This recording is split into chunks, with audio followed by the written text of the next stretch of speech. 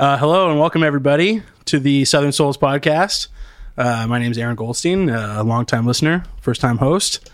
Coming to you today from my studio where I operate. It's called Baldwin Street Sound. We're in downtown Toronto. And my guest today is Kaya Cater. Hello, Kaya.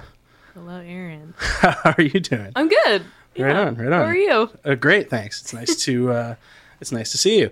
Full disclosure, we should mention that you have a new record that was made here, and I got the chance to work on it a little bit, which was great. I was stoked about that. Yeah, likewise. So we know each other a little bit, but yeah, great to have you here on the podcast.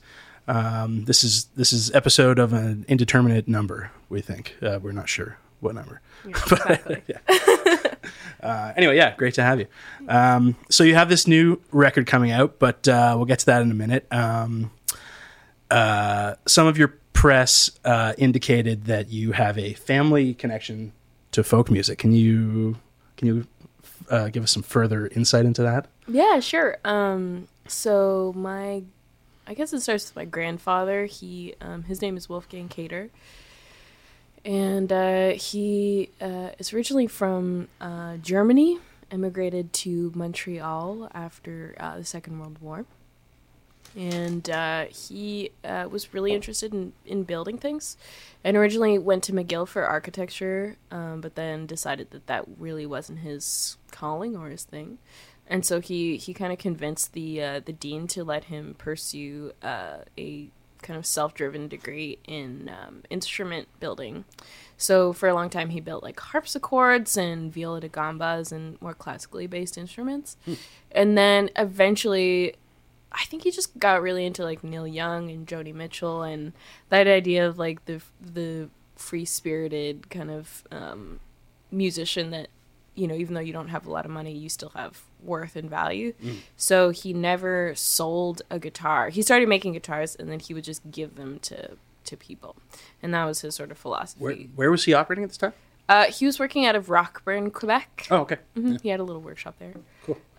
Yeah, and so, you know, my mom also, I think probably being in that environment, was really conscious of folk music and of, I think, community organizing too.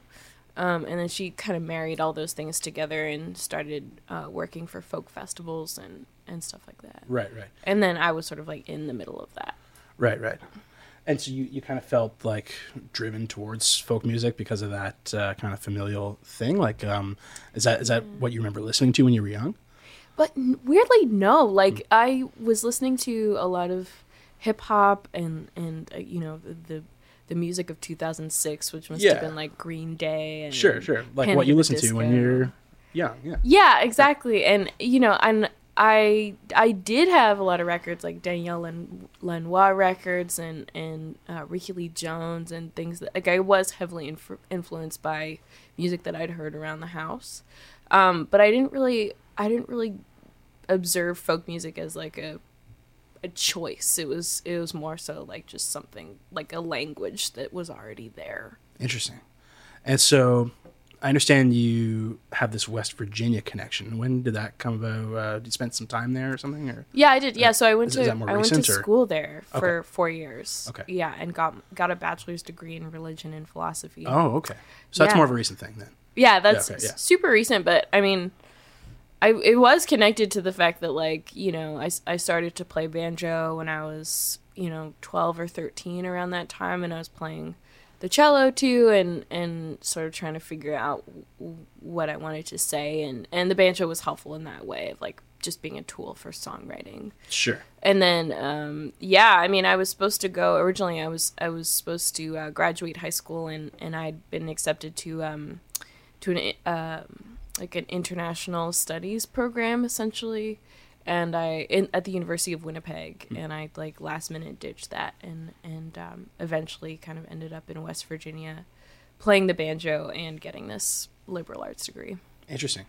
The banjo thing, is that like do you have banjo playing influences? Like, did it come out of like music that you heard? Like, what drew you to the banjo?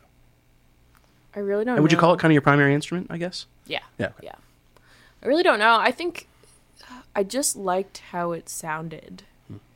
I think that's like the basis of my relationship with the banjo. And I've heard Justin Robinson, who's a member of the Carolina Chocolate Drops, he said that about it too. It's like beyond all of the conceptions of it, like in popular consciousness, it just sounds cool. Right. And so I think that was like the originating attraction for me. Yeah. Interesting. Do you remember when you first played for people, or what made you want to play for people first? Is this like a long time thing? Have you been in front of people since you were really young, or how did it go? I mean, I did the recital thing. Yeah. You know, I'm sure On a lot of what? people On have. piano, On piano yeah. and then cello. And So is piano your first instrument? yeah, it's the first instrument Right, I yeah, started for a lot of playing. people, For a lot of yeah. people, yeah. I don't know. I mean, I think for a long time I've had this ambivalence about performing Right. because I think Too late now. Sorry? It's too late now. It's too late now, yeah. It's kind of what you do, right? Yeah, exactly. But it's like, to me, it's like the only way to make the art live is Right. to play it in front of people and for people and like Interesting. have that interaction in that one space and time. Yeah, and I mean, folk music is supposed to be this great, like, living art, right? It's supposed to be Yeah. like an oral tradition passed down, right? So it's kind of like integral to its whole thing that you perform it, right? That you're performing. But then again, like, I don't know, you have records now. People are going to hear records, like, Yeah, well, and that- that's an interesting conversation that started to happen. Like when you think about artists like Frank Ocean, you know, like Yep. he is a recording artist, and he pretty much like rarely plays Right. live.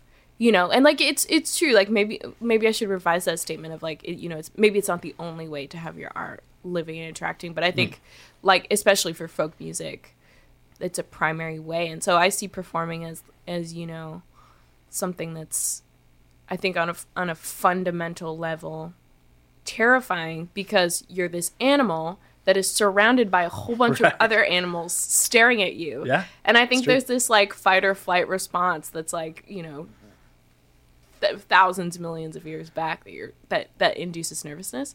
But also I think there's this like transcendent thing that you can experience that is equally fascinating. And so it's always been kind of a double-edged sword for me. And I hear that, I think, with a lot of musicians, that's like the appeal of playing live and playing in front of people. oh, totally. Is yeah. that kind of like, will it work? right? Is it gonna, you know? It's definitely like a rush like nothing else, or I mean, it can be depending on your scenario. But no, yeah, that's definitely a thing. Yeah. If you had your way, would you not perform? Would you rather just make records? Like, what's No, I definitely would. Yeah, You're into it. I absolutely would. I think the way that I can tell that I need to make new music is when I become too comfortable on stage playing the material. I think that's when I'm like, okay, I need to create new things so that I can get to a place where I'm growing, you know, and I'm not just going on autopilot. So Right. I really enjoy that side of it, and I like wrestling with it and trying to figure out different ways to appeal to an audience and to connect to an audience and all of those things. So yeah, it's a really enticing part of the job for me. It's not I'm not like Yeah. on the verge of you're not on the verge of never seeing me again. I promise. Good. Yeah, I'm glad. Okay, well, speaking of new music, so you have this new record that's it's been out for a week or so, right, or a couple weeks? Yeah, a few weeks. Yeah, Yeah, right on. It's called Grenades, and it is your third, right? it's my third record. Yeah. Okay. And so, from what I understand, I've obviously heard the record. I got to work on it. That was super great, and I was happy to be a part of it. And what I understood immediately lyrically, and what I kind of understand now from what you've put out there about the record, is that it's centered around your relationship with Grenada. Your father's from Grenada. Do you want to get into that a little bit? Yeah, you went down there, I guess, and researched the record a little bit. Yeah, so my dad is a refugee. He came to Canada in 1986 from Grenada, which is a small island, like you were saying, in the Lesser Antilles of the Caribbean, so kind of off the like northeastern coast of Venezuela. Yeah, I mean, in the late 70s, early 80s, there was a lot going on. Reagan was in power. There was kind of the Nicaraguan Contra War. There was some stuff going on in Iran. There was, I think, this overarching sentiment that capitalism was under threat or under siege, right. which I think the more you accumulate as a country, and the more, if I can be so bold, the more myths that you create about yourself, the more you feel like people are coming to get you, and the more paranoid you feel. Mm-hmm. And so in 1979, there was a guy named Morris Bishop, who was a barrister, who was born in Grenada but had gone to train in England and had gotten his education and come home. And he was part of a group of young revolutionaries called the New Jewel Movement. And their overarching belief was that Grenada, despite having its independence from England, was still kind of beholden to developed nations, and so he basically led a peaceful revolution to overthrow the prime minister at the time, Eric Gary, and he instituted quite a few policy moves that were kind of based around socialism and peaceful black nationalism. So one of the programs was called Each One Teach One, and at the time there was a 50% literacy rate, so half of the adult population could read and half the adult population couldn't. Mm-hmm. And so he asked those who could to find someone who couldn't and teach them how to read, and so the literacy rate increased, I think, to 90 or 95%. And so it was about kind of keeping things in-house, and that, like, black self-actualization and self-realization outside of the frame of being sort of this backyard to a lot of world powers and a ping-pong ball to a lot of world powers, which a lot of Caribbean countries are: Puerto Rico, Haiti, right. the Dominican Republic, Cuba was one of those islands that was rejecting that. So, this was seen as a big threat to Ronald Reagan, who was in power at the time. 79 through 83, Morris Bishop had tried to reach out to Reagan, but there was a lot of static there.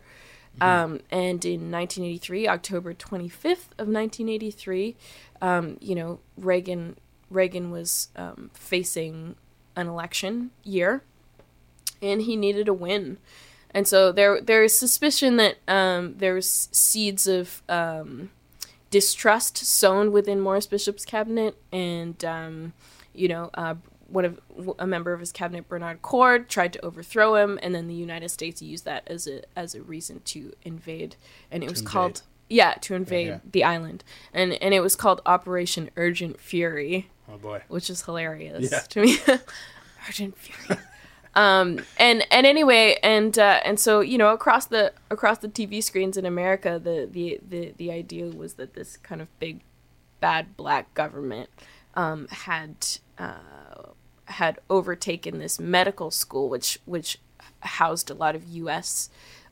Citizens, and so it was like, we got to go in and get our people out, and at the same time we better rectify this situation.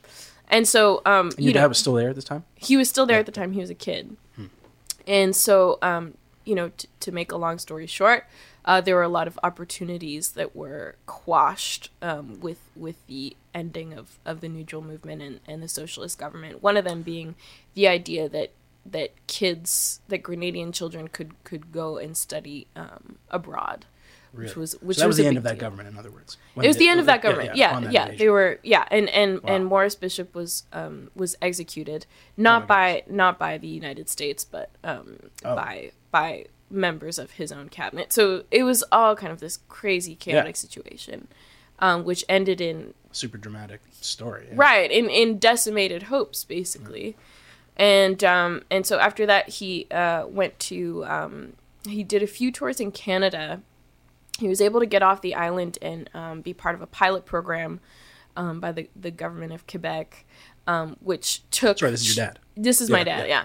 Which took children from war-torn countries and brought them to Canadian high schools and basically had them talk to other Canadian students about the experiences of war. Interesting. And so my dad did that twice. And on the second tour, he knew that he wouldn't be able to afford a flight back if he wasn't, chosen to be part of this program again. Mm-hmm. And so he decided to stay and apply for refugee status in Canada. So that's the kind of abridged version. Sure. How much of this did you know as a kid? Or is this like stuff that you always were aware of, the whole situation in Grenada, and that you had, that he had gone through that? I mean, I think I was aware, like many children of refugees are aware, which is just like your parents' story is a vague part of your own story. Sure. And so you kind of start out as a kid of you being your entire world, and then your vision expands as you get older. And it took me a long time. I actually, I didn't think that his story was interesting. He never really talked about it with me. It was my mom who actually told me a lot of these details. Interesting. Yeah, and I think maybe my my curiosity for this whole story was reignited when I started seeing stories about Syrian refugees, stories about refugees coming up from the Mexican border, and sort of this cycle of what does immigration mean, what does citizenship mean, coupled with the idea of going back to a time like Make America Great Again, or Doug Ford's whole kind of platform. Right. I mean, social justice is kind of always there's like a thread of it in folk music. It's like kind of a thing, but like it seems like now is really a time where like everybody's interested in it, because it's like, how can you not be? Like, right, what is the world right now? Exactly. And we tend to think of, especially young people, I think tend to think about things in terms of, this is the first thing that has ever happened, and this is terrible. And I think talking to your elders and talking to your parents and your grandparents, I think makes you see that it's just a repetition of right. It's just the return of a cycle. Of course. And so I think I just needed some perspective, and I needed to have a conversation with him, which we'd rarely had before, start to finish. Right. Tell me about your story. Is he still here, or is he...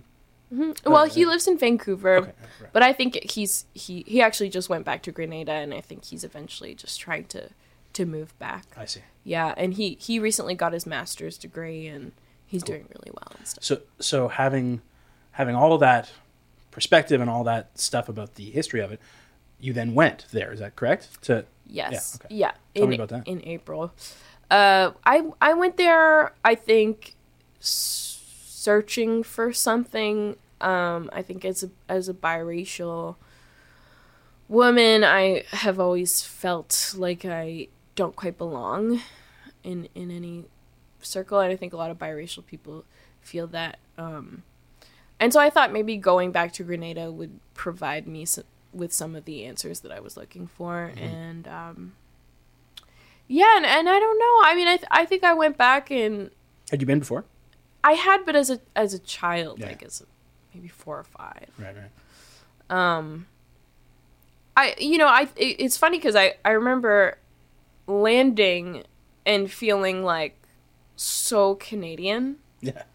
Like I felt like, okay, I'm just gonna go there and like I'm gonna, my Grenadian side is gonna show, but like my accent is so clearly just these round R's, and, right. and my cousins were like laughing at me and stuff, like all in fun, but like I realized how much of this country is in me and is part of my identity. And that was a strangely comforting thing, because for a long time I felt like maybe at a loss for identity.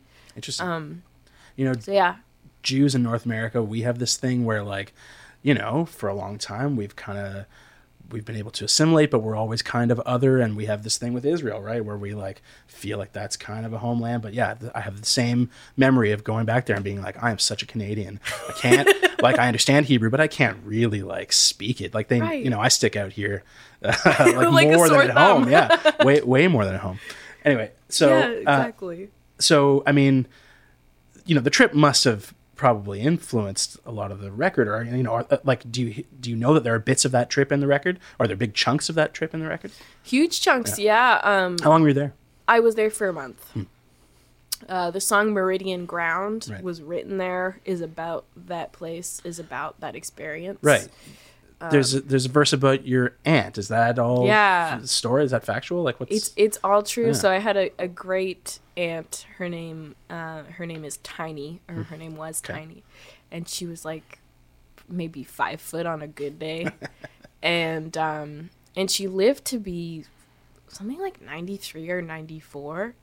Wow. And she owned her own house, which is a big deal there. Mm-hmm.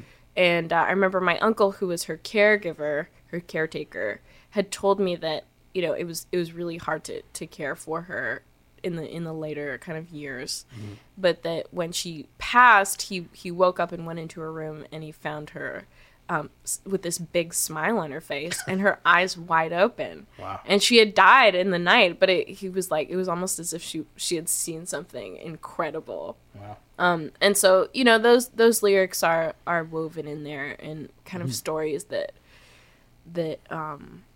are innocuous, but also part of the fabric of my family chain, and something I thought was poetic enough to be included in that story. When people come in here to make records, songwriters specifically who come in to make their own record and they build things around it, I tend to hear a lot of like people who think what they have on their hands is some kind of a concept record and that we're going to like move towards this like concept. And sometimes what I have to do is be like, well, wait a minute.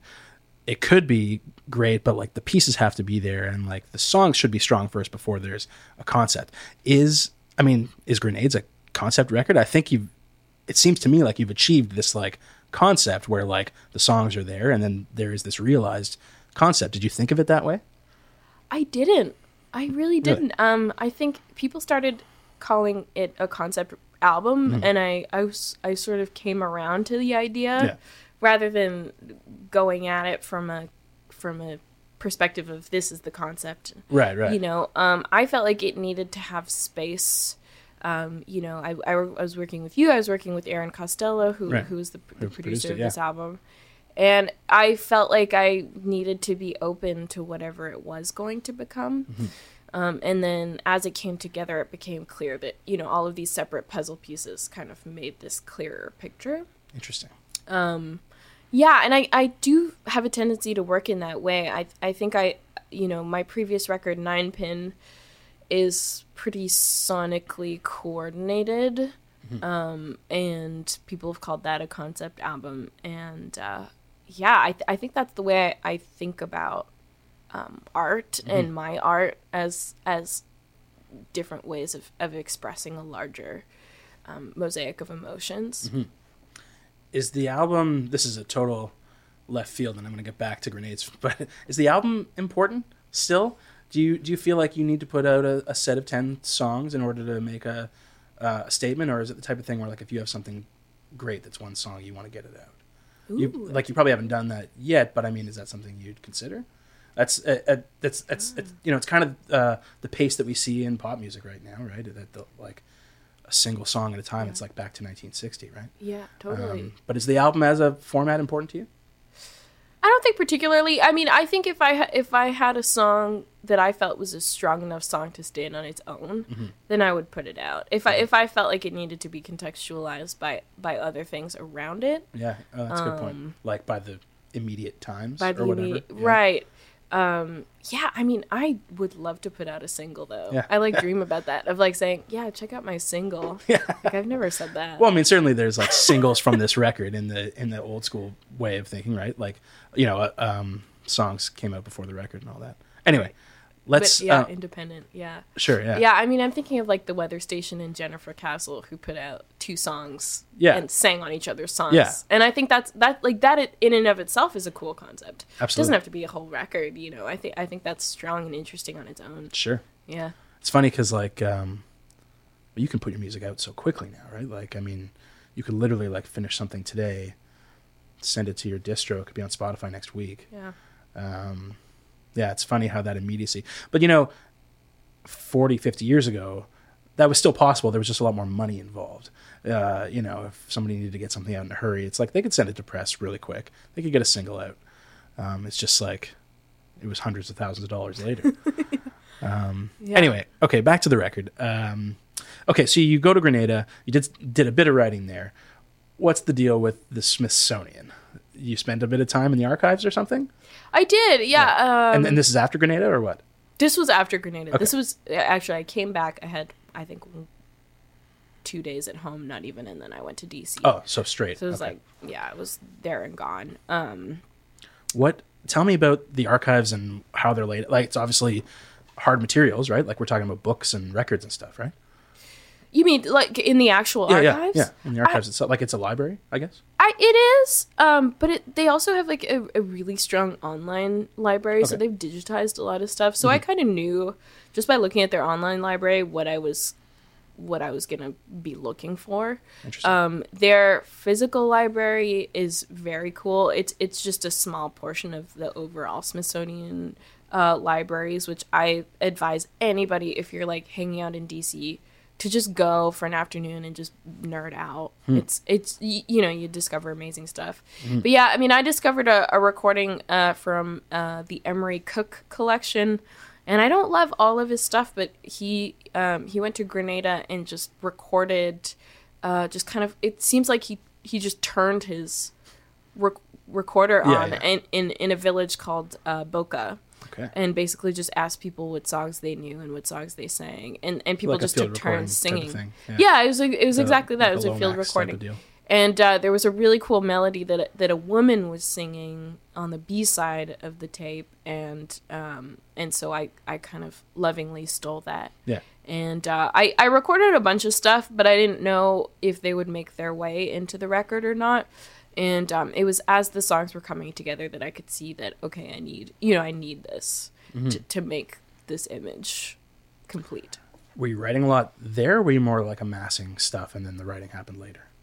I was writing a lot there. I wrote maybe 2 or 3 songs, so I don't think it represented a huge portion of my writing. I think my writing was evenly distributed between before I went, when I went, and then after I went. I think it was like 3 or 4 songs in each of those periods were written. Interesting. Yeah. And so going there, I mean, you had been to Grenada. Do you already kind of have an idea that that's what you were looking into, that this was going to be kind of a Grenada-centric record? Yeah, I mean, I wrote a grant to the Canada Council saying as much. I see. And they were, shout out to the Canada Council. Yeah. They were really helpful in just giving me the space and time that I needed financially to even do that. Wow. And so, yeah, so I knew that it was going to have something to do with it. I didn't necessarily want it to be the whole story, I guess. And so I was really careful about my writing. I wanted to give a more 360-degree picture of everything that I was thinking about. But it was definitely a huge part of why I went. And a lot of the songs wouldn't have been written had I not gone. I think listening to the record cold, you get a bit of a sense that there's like something going on, with Grenada or with some kind of concept like that. But knowing these little tidbits, I think it's like, oh, you can see more of it in the record. But certainly there's other stuff going on. How's your dad feel about it? He makes a little appearance on the record, right? Yes, yeah. More than one? No. 3. Okay, yeah, 3. Okay. 3 interludes, yeah. So those conversations were taken from a larger conversation that we had last Christmas. We went down into his basement and tried to muffle all the sounds as best as we could, deaden the room. Right. And then I recorded him. I think he's into it. He's had a pretty unique. We've had a pretty unique interaction through my music. I think he always loved music and wanted to show me a lot of music, like all of the hip hop I know. Except my mom showed me the Fugees and a few other people. But my dad had a huge influence and impact in me analyzing poetry and hip hop. So I do have a lot of I do see him as a huge part of my musical development. But we had a tough time when I told him that I wanted to pursue music because he wanted me to pursue my education, Yep. you know, and I there. kind of had to rebuff him. Yeah, yeah, I'm sure you don't know anything about that. But I had to rebuff him in a lot of ways and push back and exert my own personality as more than just a shadow of a time, you know, Sure. and just kind of say that like you know, you came here so that I could have a better life, and like this is the life that I'm choosing, and Yeah. I promise not to eat ramen, Yeah, right. you know, forever, and I promise to grow this in a healthy way. Anyway, and so I think this record has helped with that understanding, and I think has given him more of an anchor to hold on to of like, okay, this is what she's doing, and this is what she's trying to do. Interesting. Yeah, I mean, I find that I still sometimes push a little bit, or you know, I have to push a little bit back at my family, although they are amazing and lovely, and they of course are supportive, and I've been doing this a long time. But like, still, it's not you know, choosing this life is like a little, it's a little out there. It's probably, I mean, I'm a parent now, and I think about how like, you know, thinking about your children's choices and like what you want for them and all that stuff. And what you don't want for them is to go out into like a life of uncertainty, which is definitely what the music business can be, right? Sure. Yeah, it's pretty funny how that works. Can I ask how you started playing? Sure, music? yeah. I mean, I had lessons when I was a kid. Like I had guitar lessons since I was like 8. But it was always like, I think maybe would have been the same for you, where like my parents wanted me to have that kind of skill. They wanted me to develop like that side of my brain or whatever. But it was not really like, it was not a thing that they wanted me to necessarily pursue. With due respect to them, love you guys. They're gonna watch this, I'm sure. But no, it's you know, also like there's no escaping that like in North American Jewish culture, there's a thing where like you push your kids towards being professionals. Like that's a thing. Like people who I went to school with are all like, they're in big business or they're doctor, lawyer. My dad's an accountant. I know a number of accountants. You know what I mean? Mm-hmm. That's a thing that like, that's the path that you follow. You just do. Yeah. So for me to decide to do this as a like a pursuit, I guess I didn't really pull the trigger on it until I started playing steel. That would be it. Because it's sort of a more rare thing. Mm. I remember calling my dad and saying, hey, so I bought this steel guitar, and he was, to him, that doesn't mean anything different than another kind of guitar. And he was like, you already have so many guitars. And I was like, no, this is a different thing. Yeah. And it's going to be kind of a niche for me, I think. And that was like, okay. I think then he understood maybe.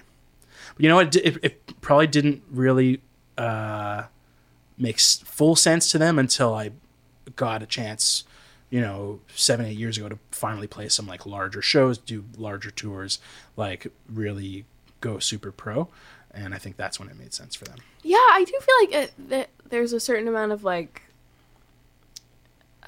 I think there obviously there's a lot of ego in music, but I think that's, those are some of the moments when I when you can be like, see, like, yeah, right. See, yeah. It's wasn't all just a crapshoot, No, totally. I kind of hate that has to happen, but it's so true. It's I say this to people who come in to make records sometimes.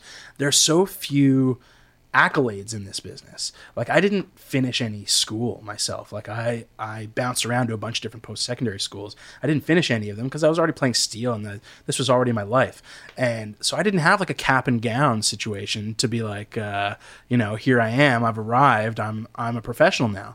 And there are so few accolades. And you could say that there are awards which are great if you get them, but there's so many people who are like making a living doing this, who are making great art, who like don't get awards and or who may get one in 10 years or whatever. Yeah. And it doesn't mean that the other 9 years they didn't do good work, It's a in that sense, it takes a lot of like self-determination to keep doing this, right?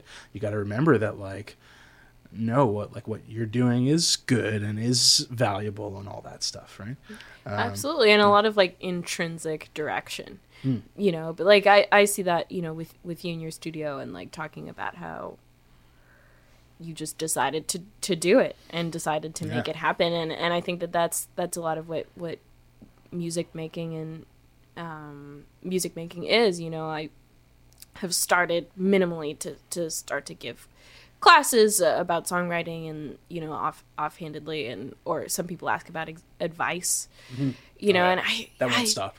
But I really don't mind it, but I think a lot of it is just kind of like you gotta just do it. You gotta just do it. And I've been reading Questlove has a new book out called Creative Quest. Okay. And it's very Questlove, and it's awesome, and he has so many like musical digressions, but he talks a lot about that thing of like it's just about doing it and making it work, and being okay with the fact that you're gonna have a lot of valleys.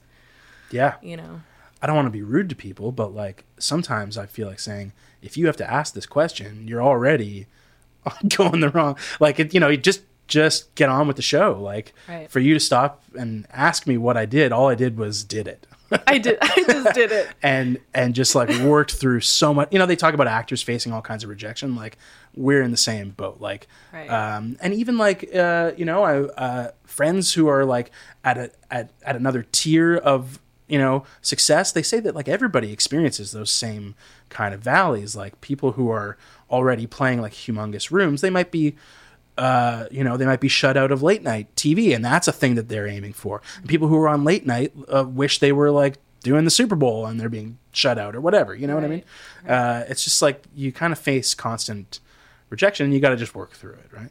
Yeah, but I think you're right. It just in terms of like, I can acknowledge that like I've had a certain amount of privilege because I had a parent that already worked in music. So I feel like I definitely had a head start. And like we all have different, we all start from different places. And there's really no school. There's no school that you go to where it can be like, okay, you do this first, and then you do this, and then this equals, you know. And, you don't hand in your diploma in exchange for like a job making music. Right. Like that's kind of the thing in the creative arts is you're just you kind of feels like you're shooting in the dark, and some things land and some things don't. You know, just gotta cross your fingers. Yeah. I had some questions here I wanted to ask you about. I don't know how much you want to talk about this, but like about the capital F folk music scene that I presume you've probably existed in for a while, and perhaps I don't know, in my mind, this record might sort of hopefully kind of blow you out of those boundaries. But was it important for you to come up through that scene? And did it help to foster you? Was it, I mean, talk about it a little bit. Yeah, I mean, it was definitely an incubator, I think, when I was a teen into my early 20s, because, you know, I've been playing live to people for 10 years now, and you know, there are not a lot of places that would give like a 15-year-old with a few songs and kind of an idea, like a platform and a stage. And I showcased a lot at conferences like Folk Alliance International, Folk Music Ontario, which happens in Ontario, clearly. Do you still go in and do those things? Are they important to you? Or, I mean... Yeah, I mean, I'll still go in and do them. I think it's important. I think that I also would like to get out of the way for people that still have a lot to gain from those things. Yeah. You know, so I have a new record out, so I'm going to go and do Folk Alliance. But I try and just kind of stay out of the way, because I think it's a really big pond. There are a lot of fish, and... You know, if I don't have a new record out, if my showcase can go to somebody who does and who is hustling and working, then that's what I want to do. And you know, I mean, I've had trouble in the folk scene. I think there's a certain amount of lack of self-reflection that happens in the folk scene. There's a lot of nostalgia that goes on.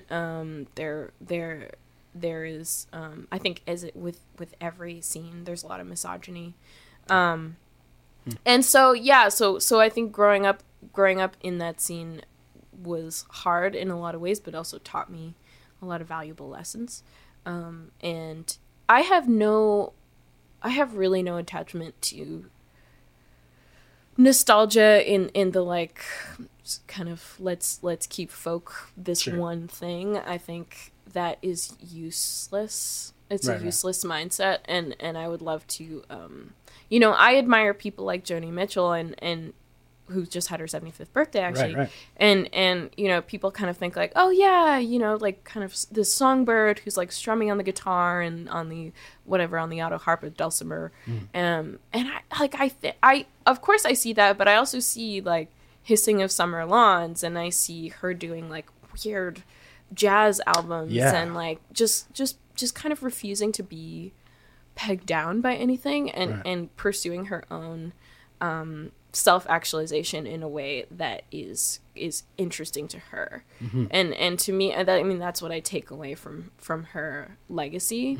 And that's why I think she's such a strong, like, impressive artist, is because she's kind of moves around all the time, and so that's what I'd like to see from folk music, and that's what I love to see in the musicians that I love, like Tamra, from who is the Weather Station, and she kind of started out. We had a conversation about how she's a Clawhammer banjo player. Yeah. And like we had a conversation about that at Newport Folk Festival. Actually, I kind of forgot that, but that's totally how I first knew of her. Was she played the banjo? Clawhammer. Yeah, that's funny. Right, and she's like has a great record out that's just totally different from that, and I don't think that's a bad thing. Oh, not at all. I was just saying before we started that I finally saw the quote rock and roll Weather Station just a few weeks ago, and man, it was powerful and amazing. Right. Yeah, I mean, it's all centered on her songwriting, which is exemplary. So good. Yeah. So anyway, so those kind of like those women specifically, Tamra, Joni, and many others, are guiding lights for me in just kind of knowing that I am pursuing a path that is worthwhile. Right on. I think you probably have like a great cycle ahead of you for this record, so you probably won't think about it for a year or a year and a half. But do you have any idea where you'll head next creatively? Like, do you have any buds that are blooming yet? Like in terms of new material or anything like that? Probably just get even more rock and roll, I think. Right. Yeah. Cool. I recently joined a group, which is the Song a Week group. Okay. And it's just me and a like 6 other songwriters of varying genres. And the idea is to write a song a week. And if you don't get it in by the deadline, you're cut off from the next week. Okay. And it's about like, I think just being consistent with your writing, and just writing even if it's not the best, even if it's just a verse. Yeah. And a chorus. And so I'm looking forward to that, of just like writing regularly and seeing other people's work. Sure. And being inspired by that. Interesting. And sorry, this is Toronto based? No, or is it not online, necessarily. It's basically just an email thread and in like a Dropbox. Cool. So yeah. Have you had that kind of thing in the past where you've like felt like you fed off other writers or other singers that were in your zone, or you do a lot of this stuff by yourself, or what? My writing has been really, really solitary, and I had an experience where I did a few co-writes, and except for one instance, it just felt like the dilution of 2 very good songwriters into one okay song. And I'm No, I feel, I mean, I know a lot of people who have success with co-writes. It's never worked for me, to be honest. So I totally feel what you're saying. And I don't know if it sort of feels like going on a blind date or something. Yeah, right. Like, Right. Where you're just expected to just like collaborate creatively immediately with the person you sit down with. Right. That I find strange. What I find even more strange is how successful some people are at it. I guess it's just you have to just like immediately sit down and like either drop all barriers or like size up the person you're with and just like figure out, I don't know. Yeah. I think it is a skill. Like I saw, two people co-write together. One was like a Danish woman and this American guy, and they wrote just the most awesome like teen love pop song. Okay. And I admire it. That was like the first day, and I think it was that. I think they were just like, okay, let's write a good song. Yeah. And they were both on the same page, and there was no, nobody was getting offended, or there weren't ideas Right. maybe that were being held on to, or whatever. And I think they both just respected each other's songwriting. Sure. And I haven't, of course I've loved co-writing with everybody that I have, if they're watching. But watching. I haven't found the magical Yeah. recipe for that. Right. I mean, I'm sure.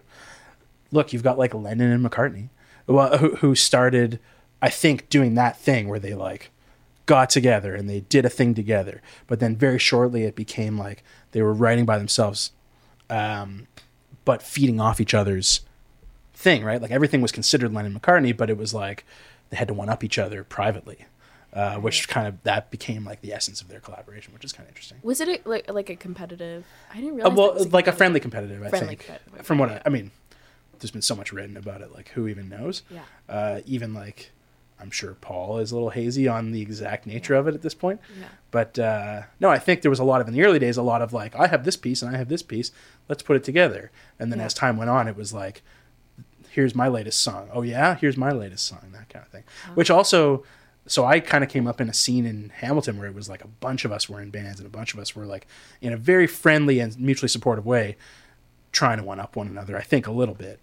If one band had, well, that's how I know Mitch. Just coming out of that scene where like there were so many bands and so many like mutually respected people that like if there was a great show, you didn't begrudge your pals from having a good show, but you just wanted to have a better one in a couple weeks, Yeah, absolutely. And I kind of feel like that's what this song a week thing is going to be. Is like if someone writes a really kick-ass song, you're like, oh my god, I gotta do better. Yeah. Totally. because it's really easy to be lazy. It's really easy to be lazy about it, about staying disciplined, and there's something. Yeah, there's absolutely something about someone writing a great song or having a great show where you're like, yeah, okay, all right, I'm gonna do this too. Like, I'm gonna go for this as well. Yeah. Yeah. All right. Well, okay. The last thing I wanted to ask you is just a very basic. What are you listening to, and do you want to tell us about anything that you have discovered lately? Sure. And we could even like get it going on the Spotify here Yeah. if you want. Let me think. Not to put you on the spot, sorry, Not to put me on Spotify. but to exactly put you on the spot. I'm just thinking. I find I had like a long period where I like didn't listen to a lot of new music, and sometimes I get in those areas too. Like, Can I pull up my phone? yeah, please, yeah. Have a look. 'Cause I know I do have. No, you cannot pull out your phone. No, I find for a long time I was such a curmudgeon. I was like, well, there's just so much in the like 20th century that it still remains uncovered for me and is still going to be so inspirational for me that why wouldn't I seek that stuff out instead of like trying to hear some watered down thing? Like, why wouldn't I? This is a bad example because I kind of love Wilco, but like, why would I listen to the new Wilco record when I can just go listen to like, a George Harrison record that they love that I've never heard, or you know what I mean? Yeah. Like, why would I like get the neck like down the line? But that's actually, I've kind of grown out of that a little bit. It was a curmudgeonly attitude that I had when I was younger. Now I'm trying to open up myself to new music. When people ask me what I'm listening to, it's mostly like, well, whatever I was working on these past 2 weeks is literally what's been rattling around my head. Yeah, I mean, I feel like I'm just looking at my playlist. I have been on that beat of like trying to like rediscover artists that I've always liked. Like, I saw Paul Simon. I was on some late night TV show talking about writing Still Crazy after all these years, and at the time it was like half done, and he was talking about all of the artistic choices he could make, and so that launched me into this like, oh my god, Paul Simon's awesome. And like just like listening to In the Blue Light and listening to oh god, like The Rhythm of the Saints and more popular stuff like Graceland and Totally. so I have been on that a bit. I've been listening to Saba, who's a Chicago rapper. He has a new album called Care For Me. It's great, and his previous album is also really good. No Name, who's also a Chicago rapper, who has a new record out called Room 25. She's awesome. I've been listening to a bit of Randy Newman. Oh, nice. Yeah. Love Randy Newman. Great artist. Fantastic writer. Like, for some reason, it totally missed that. Yeah. Never listened to him. I only got deep in the past couple of years. Yeah. Somebody mentioned him to me on tour once, and I was like, oh yeah, I should dive in. Yeah. And yeah, great. He's great. He's like the soundtrack to my childhood because he did the Toy Story soundtrack. Totally. Which was like, his voice is totally embedded in my being. And you could hear his little chordal moves on that soundtrack stuff. If you go back to his record, it's like, oh yeah, that's his signature almost. The way he like moves around the piano. Yeah. It's funny how people develop styles like that. Yeah. Yeah. And I actually saw someone play who, it was that Wilco thing where like, I was like, oh, this guy has a lot of Randy Newman influence and like is writing great songs. Right. I should go listen to like To Randy Newman songs. Amazing. Yeah. Okay, so we're almost wrapping up, but no, you bring up these couple Chicago rappers, and you know they say, I agree that hip hop is certainly, when it became more conscious anyway, is basically such a huge branch of folk music. Do you like lyrically, are you feeling influenced by hip hop and stuff by MCs? 250%. I think when people are like, oh, what was your biggest influence on Grenades? It was hip hop. I mean, the reason I put interludes into that album is because interludes are so common in rap and hip hop records. And like actually skits have been really common on like Wu-Tang Clan and like Fugees albums. Yeah. But I mean, I think the interludes ones, like, this is sort of branching into R&B, but like SZA put out a record called Control a year ago, a few years ago, and Solange also put out a record called The Seat at the Table, and both of those were featuring conversations with their parents. Interesting. And that was a huge influence for me because I realized that like there was always this fear that like maybe it's lame or maybe it's not cool to like have conversations with your parents, which is like the teenager in me, but all these were so poignant, and especially Solange, it was conversations about what does it mean to be Black and proud, and like just such intimate conversations, and so that, I mean, that's the whole reason why I started talking to my dad about this, and I mean, I think the poetic muscle, like it's a muscular genre. Like if you listen to people like Black Thought, where he raps in such a strong way, and I really admire that ability for lyrics to just be so strong and kind of impenetrable. And I see that in rap and hip hop, I think, much more than I see it in other genres. Right. And I noticed that the artists I like are people who look at lyrics in that way. Like I was just talking about Joni Mitchell and Paul Simon. I mean, they both just write in really interesting ways. And so, yeah, I mean, hip hop, I could go on about hip hop all day. I mean, I feel like you'll ever, like, do you have any MC skills? Like, I mean, well, you know, like, frankly, on the record, there's moments where like you have kind of a flow, which I think is badass. Thank you. Yeah, I don't know. Do you feel like you'll ever sort of branch out of the like acoustic instrument thing, and like, is that important to you? Well, okay, this is a little known thing, but I did rap on my EP. Oh. It's called Old Soul. Okay. And I rapped over... I'll scroll down on my Spotify page. Yeah, check it out. Look at it. It's kind of funny, but I mean, it was my first foray into like just trying to rap at all. And you know, I don't feel the need to like rebrand myself as a hip hop, like in a hip hop vein. And I know that's probably not what you're asking, but I would love to do that. I mean, I would love to make more pop music and rock music, and I certainly have influences in that direction. And so, yeah, I think I would just like to explore the possibilities of what I can do while doing it well. You know. Sure, yeah. This is devil's advocate, but you don't think there's a wall there for you as like someone who's come from folk, someone who, you know, is wearing the banjo and such. There's no wall up that you can't push down that'll just take you wherever you want to go musically? You know, like if you were to do those other things? Yeah, I mean, I have already been getting comments from people, and I sort of can tell that they're mixed emotions of the people, you know, they'll say, you don't have as much banjo on this album. Mm-hmm. You're not playing as much banjo. Hilarious. You know, and I think some people see that as an exciting thing. Better. Yeah, like there is, I mean, you know, like listening to yeah. artists you really love, and you're so, and I had this with Rose Cousins. I loved her first record that was made by the CBC, and then she made another record that like had electric guitar on it. Right. And I like, and you got mad? I sonically, no, I mean, I think, yeah, I had an emotional reaction to it. Sure. And like later totally settled into it and loved it. Yeah. But I remember just being like, how dare she do this to me? You know, I travel a bit with Dan Romano. I've toured with him off and on, and he made this very like country record, right? Come Cry With Me, where he's wearing the hat and a rhinestone suit on the front. Great and then, album cover. Right. And then 2 years later, first of all, he's the kind of guy who like, we played those songs out before that record came out. And then by the time it was out, it was like he was on to something else. But yeah, we would be in the Netherlands, and guys would show up to the show in full cowboy regalia and wonder why the show instead was like a Rolling Thunder Revue, like big 70s rock and roll show.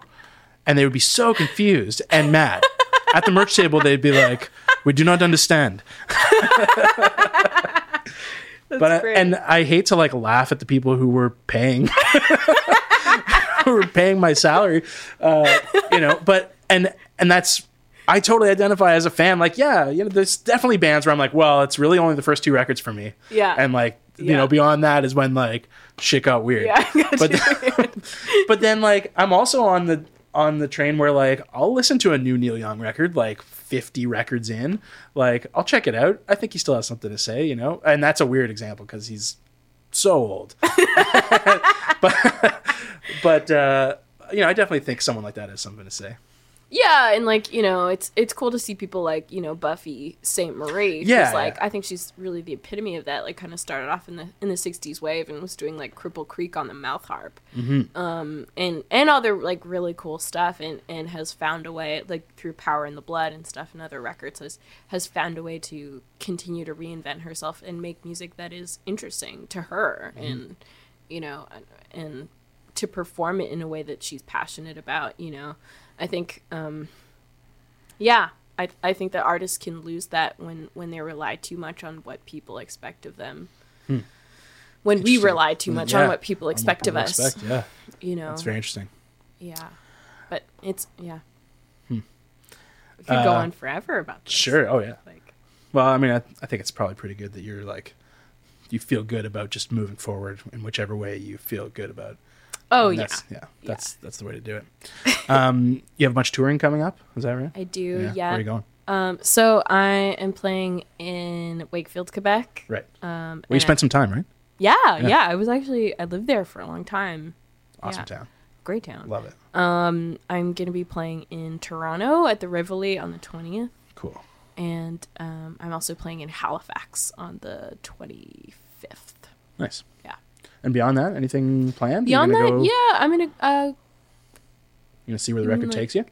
Yeah, I'm going to Europe in January and Great. May. And you've done Europe before, right? I have, yeah. So that's gonna be really fun. I'm touring as a trio now with a lap steel and guitar player. Cool. Christine, you bringing her? I'm bringing somebody named Dan Rougeau, and he's actually kind of a quasi-student of Christine's. She showed him her lap steel parts, and cool. And he's going to play electric guitar too. So I think he's pretty stoked on making the sound nice, true to the record. To the record. Yeah. Awesome. Yeah. Well, have a great time out there. Thanks. Yeah. Thanks for doing this. Yeah, it was really fun. Great to talk to you. Likewise. Yeah, and congrats on a sweet record. Thanks, man. Yeah. It's good to be back. Yeah, right on. Okay, well, thanks for listening to the Southern Souls podcast. Episode number, we're not sure. I've been your host, Aaron Goldstein, coming to you from Baldwin Street Sound. Thanks to Mitch Fillion for doing all that he does and being Mr. Southern Souls. Tune in next time.